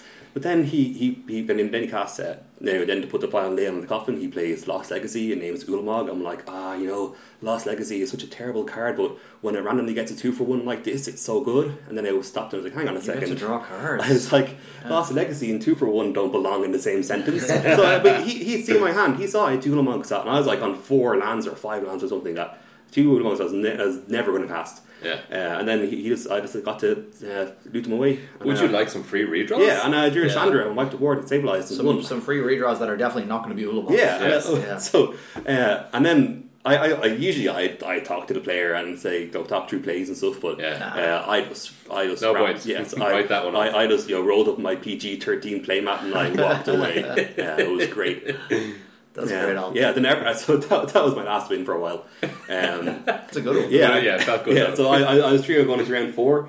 I was like sitting like right up into like double-digit table numbers, and there was like people being called for feature matches like beside me and stuff. Yeah, so I was like, too, oh my god, it's happening! That's It's great. And then I think the rest of my games for the rest of the term. Actually, no, most of the games from this point forward were either mirrors or against the control.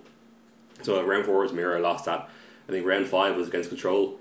I lost that as well. But then I think there really wasn't many other highlights. I think the last eventually going into round 8, I was I was 5-2 going into round 8. Right. Yes, 5-2 going in. So it was like I need to have 2 wins to be in. Yeah. So it was like I can't lose anymore. No, sorry. No, you were 4-2. 4-2. That's what it was. Yeah. 4-2 going into round 7. Yes. Yeah. Yes. So you need to rattle off 2 wins. Yeah, rattle off 2 wins. Yeah, exactly. Which is that right? Yeah. Yeah. And then it was a draw matchup. So Hugely Control were fairly favoured. We're very favoured pre-board against Control because we can just play the long game, which which I assumed. But then we both had like this huge amount of land in front of both of us, and he resolved the Kefnet. Mm-hmm. And then it's like in that point of the game, this Kefnet is just an amazing powerhouse that he was just like drawing cards and discarding the hand every turn. I had about only like 4 cards in my hand or something. I was being beaten down by Kefnet. I was trying to stabilise, but I eventually lost. Then going into game 2, we have our sideboard plan against Control. I brought in Tireless Trackers and stuff. And then I think at one point, so Tireless Tracker is kind of funny with like when you know your opponent's playing Censor, it's like usually if you're like, alright, if I play Tireless Tracker on turn 3 and it gets removed, I've got no value out of it. If I play it on turn 4 and drop a land, then you're going to get a clue off at least. Mm-hmm. Whereas but if you do that, then you can't play the Censor. So I think looking back now, and what I learned from this play and what I've used and the rest determined is that you're better off playing it on turn 5. Yeah. So you can play around Censor and your land drop will also kind of help you. Will also let you keep up like negate or whatever. So it lets you keep up negate or a counter or removal. But also you can crack the clue. Yeah, that's it. Yeah, if you don't use those, so it's the best position. Although on turn 4, at least you're still keeping them off Glimmering, which is a thing. True. Yeah, that's true. Yeah. So it depends on the rest of your hand if them getting to Glimmer Genius is important or not. Yeah. I definitely found that kind of counter in there. Glimmer was in other matches was very important. Mm-hmm. Yeah. But then in this case, so I went for it on turn 4 before my land drop, so I played it, and then he censored it, and then I could see the Censor come. I just felt so stupid for playing the Censor, so I just said, you got it, fine, and then I said go without making my land drop. Which was, and I was, as soon as he drew his card, I was just furious at myself for missing it. And I know he probably would let me play it because we have fairly good repertoire and stuff. But then the kind of went on, and eventually it came down to me being 1 mana off Ulamog in my hand. So then it was the fact that it ended up mattering just missing this 1 land drop, and that's what took me out of the tournament. So I was pretty salty with that. Well, also I was disappointed in myself. Yeah. And then I played the last round of the day, for honor. Mm-hmm. For glory, and I achieved neither. I definitely just stopped caring, I suppose. And then I mulled a 6 and kept a terrible hand, and then got stuck in 2 lands. And then he was on Blue Eye Flash, and he just beat me down. And then game 2 was like I kept a land with with mainly lands, and just flooded out. And I basically lost the last match in like a matter of like minutes. Yeah. So I was like, it was just for the experience anyway. But I think I was happy with how he did overall. I definitely felt like the whole day as itself was like definitely like a level up experience. Or there's so many little things I learned and picked up. I kind of even like knowing like kind of where your deck lies like in the matchup, and like realizing that there's no point like a lot of because Marvel is most popular deck at the moment, that there's lots of kind of inexperienced players who are playing it, and you see lots of people who just go for the Marvel and turn 4 into Europa mana. Whereas like usually, especially our build, that we're like so highly favoured if we make it to the late game. So like what you said, Wolf, when you're playing against that blue white flash deck, it's like you're happy just to keep passing the turn, knowing that it's your favourite. The longer the game goes, the more favoured you are. Yeah, as long as you can just keep making your land drops, you're happy. Yeah, exactly. Definitely. Yeah. Cool. Okay, and then so neither of you guys day 2, but how was your day 2 of the event? How was Sunday? Well, I suppose we should just say about some of the other players who were there as Oh well. yeah, for sure. Yeah, Because we had I think 3 Irish players make it into day 2. yeah. Keane, we had- Tig, and McKaylee. Yeah. So exactly. And I think it was only McKaylee that was able to convert that into a decent finish. So he came 81st, I think. Yeah. Yeah, I think everyone was 6-3 going into day 2, so it was tough. I I could be wrong on that. think McKaylee was 7-2. Was he? Oh, okay. Or was he I can't remember. 6-3? No, he was 6-3. He was. Yeah, He was because he went 5-1 on day 2. Okay. Yeah. Yeah. I remember that. Yeah. So That's that's pretty impressive. Yeah, he did well. Yeah. Yeah, he did well. So he basically played out day 2 because he wants to get pro points to Yeah. be the Irish captain Next year. Yeah. Yeah. And it turns out that he did get 2 pro points, which ties him with the other person, but that's not good enough because the tiebreaker is highest Pro Tour finish. Right. So Craig Chapman, who was on the Pro Tour when it was in Dublin, he obviously has the higher Pro Tour finish because McKaylee hasn't been to the Pro Tour. McKaylee can still do it, right? Isn't Yeah, he's going to Las Vegas He's going next to week. Vegas, So yeah. it's a triple GP weekend, so Yeah, I plenty feel of chances. I feel confident that he'll manage brilliant. to pull it out. Yeah, because the cutoff is the end of July, I think. Yeah. For the captaincy. Yeah. That's brilliant, man. I'm rooting for McKaylee. Yeah. I like Craig too. Craig is a nice guy, Yeah, but I would love to see McKaylee. Yeah, McKaylee taught us so much about our decks. He really did, yeah. Over the course of the weekend. Just between rounds and at the end of the day, all the Irish players were just kind of meeting up, going for dinner, going for drinks, and just McKaylee's dry German wit over the Little bits weekend of wisdom. really came to shine. He's always a fun guy to talk to, but also a fun guy to hang out with, especially in Amsterdam. It was a funny weekend.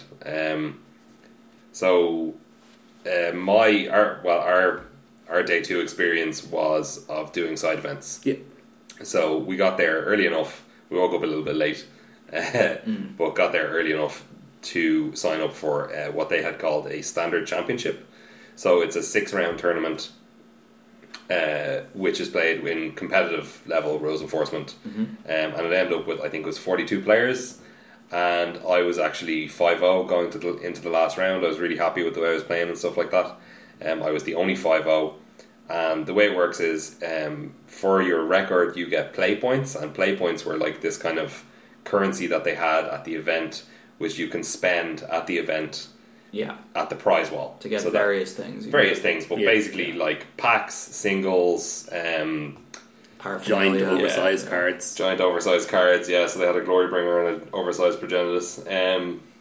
So there was a really high payout for doing well at this event. So if you were 6-0, you got 1,350 points, which, just to put it in layman's terms, would equal to about 5 booster boxes worth of product.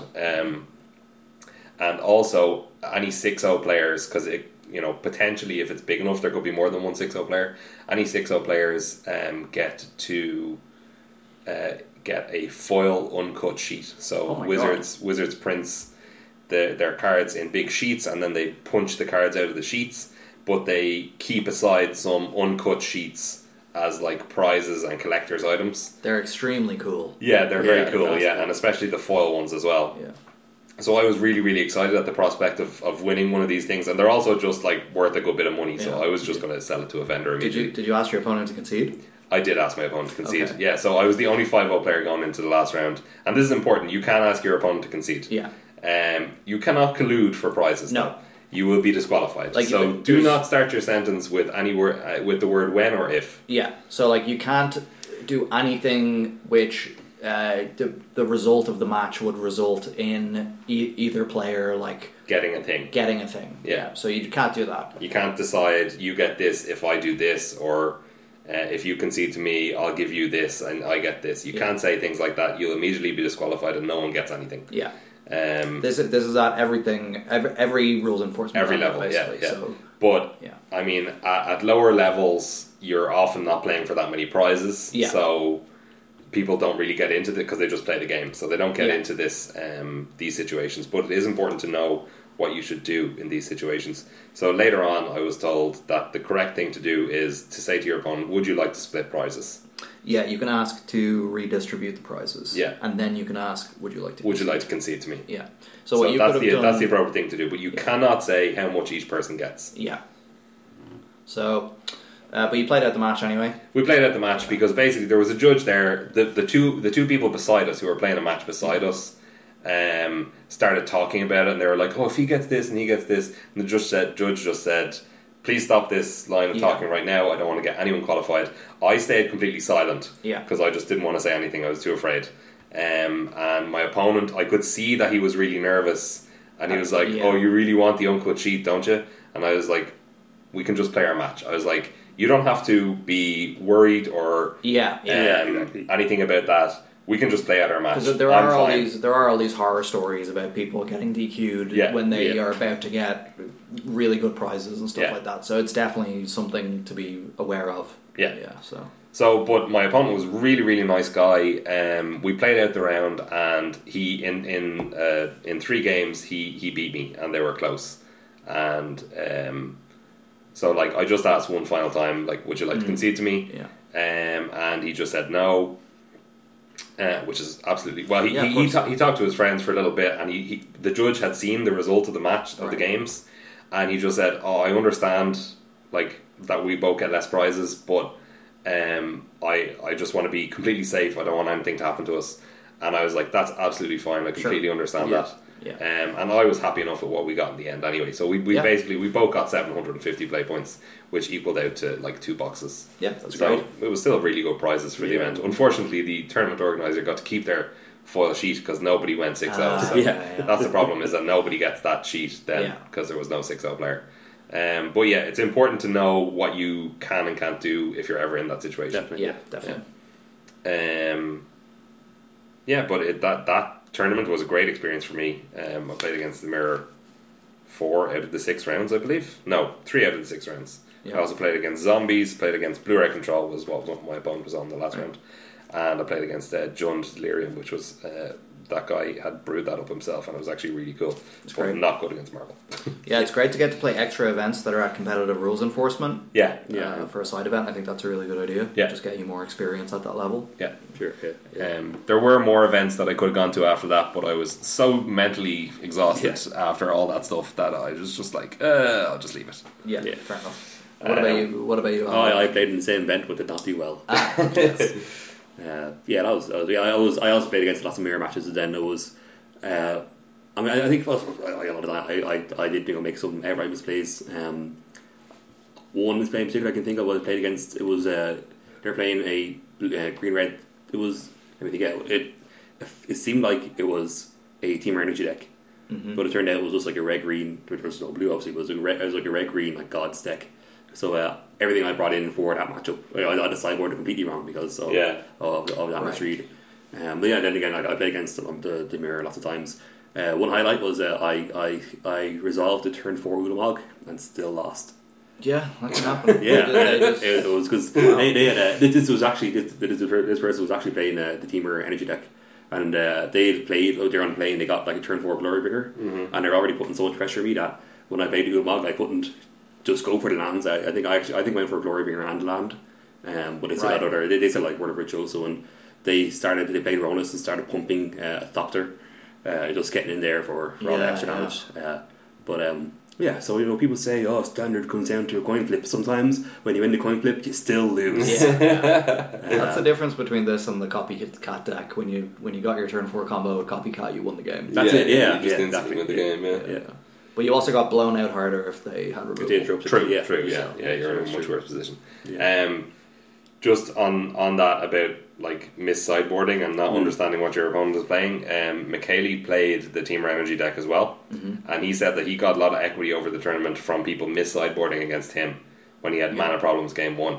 So I think there was one round where he played like Spiral Bluff Canal, Ether Hope, and then lost the game, and his opponent thought he was Blue Red Control and miss sideboarded.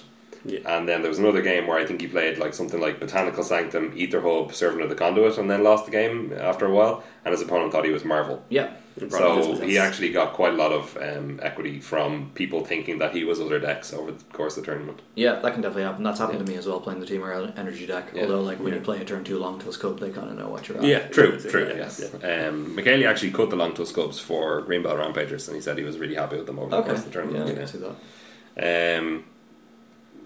So, with all our prize points, what did you get with your prize points, Al? Ooh, I got one Gideon and one Sneak Attack, which I traded in with other cards for Karns, and now I completed my modern deck. Yes. And I will, so now even though I had a disappointing finish at this GP, I may go to a modern GP and get an even more disappointing finish because I'm not familiar with the format. But now I'm Tron is not very good at the moment. Tron is, and it's like especially Eldrazi the Tron. big Tron. Eldrazi Tron. I mean, yeah, it's like the green, black, and green white Tron are so poorly positioned because people are bringing in like such strong, because Eldrazi Tron is just a stronger deck. Yeah. And people are bringing in lots of hate. People are bringing in like Ceremonious Rejection for that matchup. Yeah, like and this Death also Shadow- hits you like The Death Shadow decks are playing like 3 Ceremonious Rejection. in the sideboard. yeah, so it's not well positioned, but it's fun. But like, it's modern. It's like that deck will bounce back, you know. These That's it. Yeah. Yeah. It's that's good. So I'm excited. Even just to have a complete modern deck and then start playing the Wednesday tournaments, with the Wednesday tournaments and Gamers World, just to familiarize myself. I was asking you guys last night that I lost my first game against Gift Storm, I was like, guys, is this for real? That I had Natural Tron and Karn in my hand, and then you're on the plane and Inspiral land drop win with kill shot. Yeah. It was glorious. Well, yeah, so I'm really excited to try this new format. I was planning on doing a similar thing to just get my last 2 Snapcaster Mages to finish it off, but they were all sold out by the time that I accumulated most of my prize points. Okay. So I just ended up going with the boxes, and I sold them for a slight refund on my weekend. Yeah, that's great. Because it's quite expensive going to a GP. Yeah, So definitely. And and then I think that kind of leads to kind of some broad advice that we kind of got was, if your plan is to go if your plan is to go heavy on the side events, it's you can try to do them all on Friday, because try to do them all on Friday and spend your pay points to the Friday, because straight off it makes sense to keep your pay points until the end, because you might accumulate some on the side and stuff. But most of this the big chase singles will be gone by then. yes, Right. Yeah. So if like I think the ideal situation is spike a side tournament on the Friday, spend on your play points there, get what you want, and then just play out day 1 and 2 of the GP. Yeah, and maybe Or sometimes people go to GPs for not the main event. Like I spoke lots to a of couple of people people do that, who had who just were there for the side events, especially limited side events, because that's the most limited you'll get in usually. Yeah. At any time. And if you don't play the main event, it's free. Like there's no tournament, there's no hall entry fee. So if you want to go play side events, It's just the cost of the side events. Yeah. That's great. So and then you guys had a nice relaxing Monday, bank holiday Monday here. So you guys got to just chill out for a day and see Amsterdam. Yeah. So a lot of it was went to the Microbe Museum, learned about microbes. Yeah, we went to the zoo. Cool. Yeah.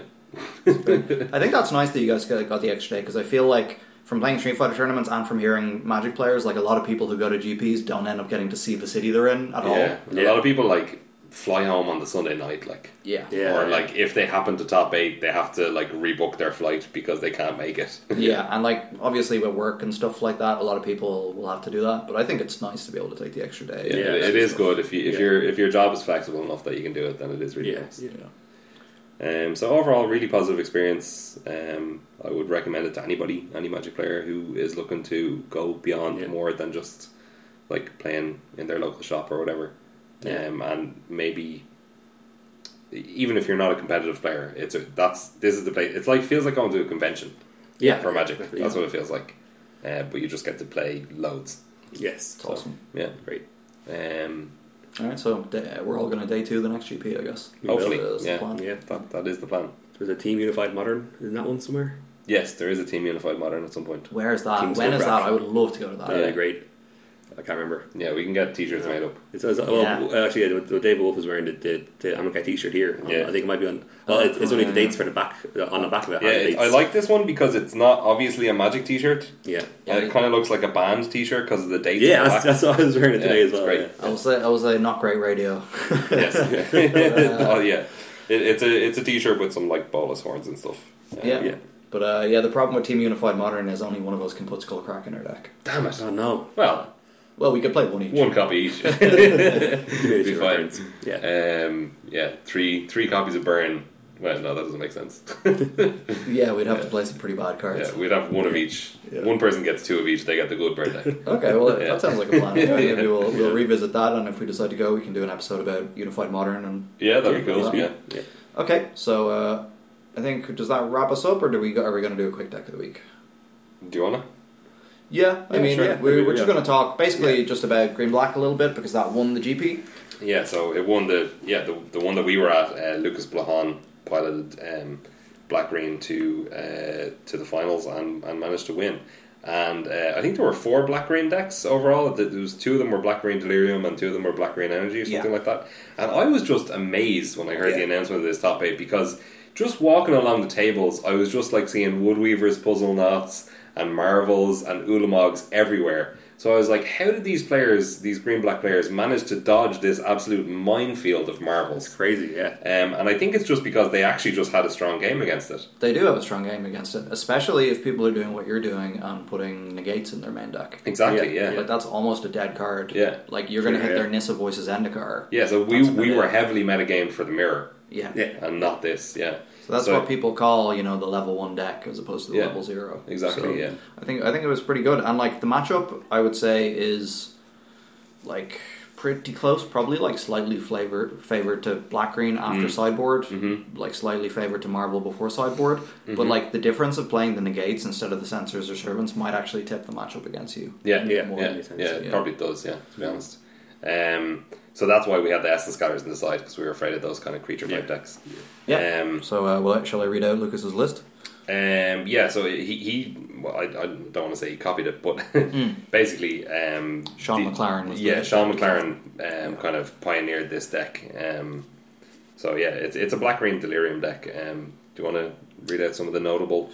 Yeah, so we have 3 of Nissa Voices Zendikar, 1 of Liliana the Last Hope, which seems like a nice hedge against zombies, just gives you an extra Planeswalker to get Delirium. And then, so the creature base, so this is the core of the deck.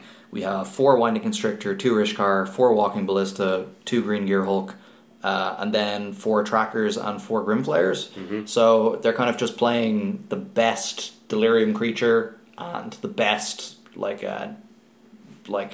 probably the best one of the best green creatures in general, Tireless Tracker, I think. Yeah.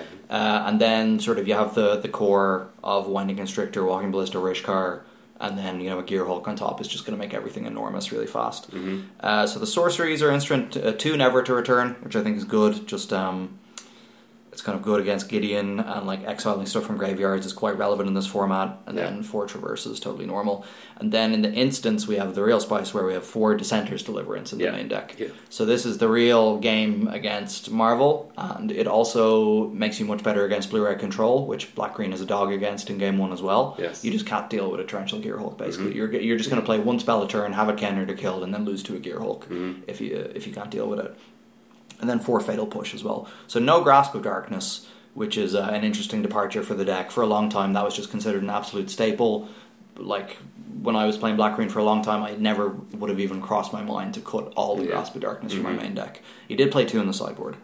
And then we got 22 lands. 3 Evolving Wilds to just help out your Tracker and your Grimflayer. So this is called Green-Black Delirium, but the only Delirium cards are Traverse and Grimflayer in the main, and then 1 Ishkana on the side. Yeah, so it's like the counters strategy cross. So like there's 3 distinct green-black strategies, which are Delirium, which tends to be more control, the counters one, which tends to be more aggro, and the energy one, which also tends to be aggro. Yeah. And this is kind of a mix between the counters strategy and the Delirium. But I think the counters actually is just kind of, that's the staple of green-black these days. It's not even a type. Yeah. It's just in all the green-black decks. It is. Like, previously people called it green-black energy when it was sort of counters plus energy. Yeah. This is the counters side of it plus Delirium. Yeah. So he's just playing as many high-quality 2 and 3 drops as possible, basically. And he's, against other fair creature decks, he's just looking to outvalue them over the course of the game with stuff like Grimflayer and Tireless Tracker. Yeah, and then like bring stuff back with Liliana as well if you manage to hit your one off of that. We have another one on the board, presumably you bring that in against zombies, and maybe against the mirror you bring it in as well. Yeah. Mm-hmm. And then in the board we just have 2 Dispossess, 4 Transgress, presumably that's for Marvel, and you bring Dispossess in against Blue-Red Control as well. Another Never to Return against Gideon decks. 2 Gonti Lord of Luxury against sort of the Mirror and other grindy creature matchups. It's really good. I think you can bring it in against Control as well, although it's not a superstar. It's just decent. And then 2 Grasps for the Mirror and 4 Zombies, and then 1 Ishkana against Mardu, I presume. So yeah, it just looks like a really solid deck.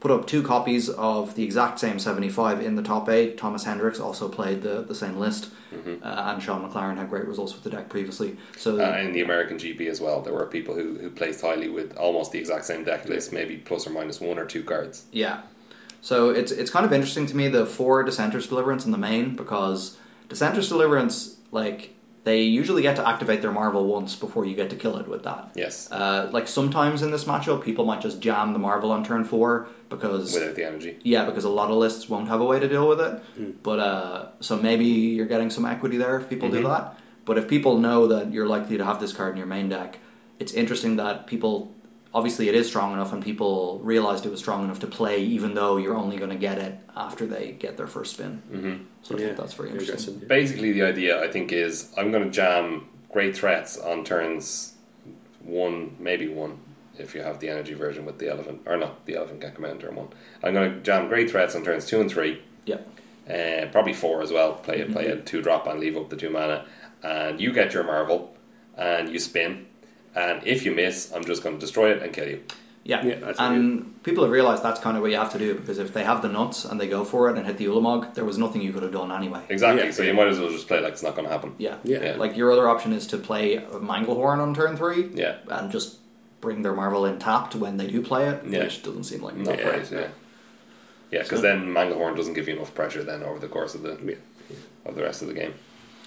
So yeah, I think this black-green deck is probably a good choice going forward for people. I'm not really sure how you would metagame to beat this type of deck. You play Blue-Red Control. Blue-Red Control, sure. Blue-Red Emerge. Yeah. And like Mardu, I think Yeah, Mardu brings some Fumigates in from the side or something like that, yeah. So like, I think this is a standard that, like, even though people are complaining about it a lot, and Marvel is still clearly objectively the most powerful deck.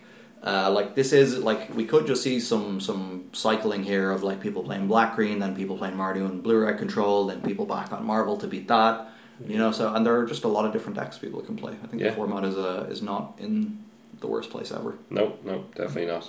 And I think just from this weekend's results, like, Omaha was very, very Marvel. Yeah. A lot of Marvel decks in the top 8 of Omaha.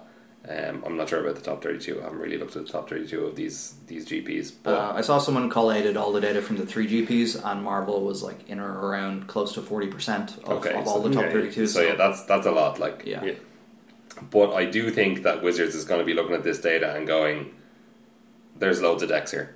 Yeah. And loads of decks doing very well, and Marvel is not unbeatable. Yeah. So I just don't think there's going to be a ban.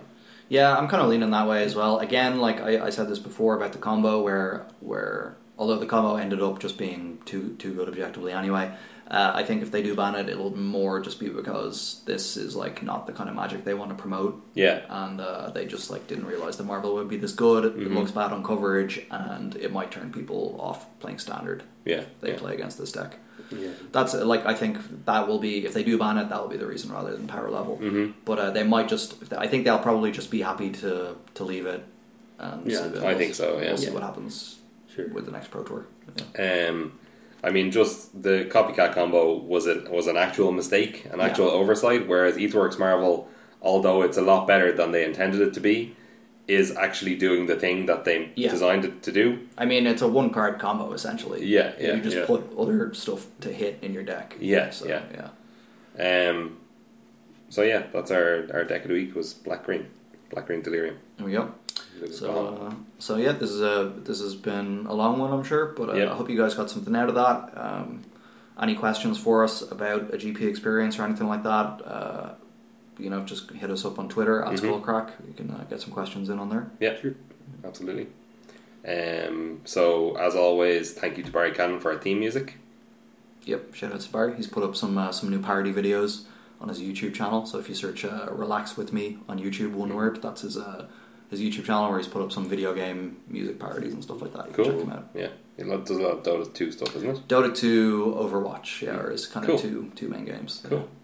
So that's going to be it from us for this week. I'll have show notes. In the show notes, I'll have links to all the stuff that we've talked about today, like deck lists and the elite cards and what have you. And we will be back next week. Alright, see you later, guys. Bye. Bye-bye.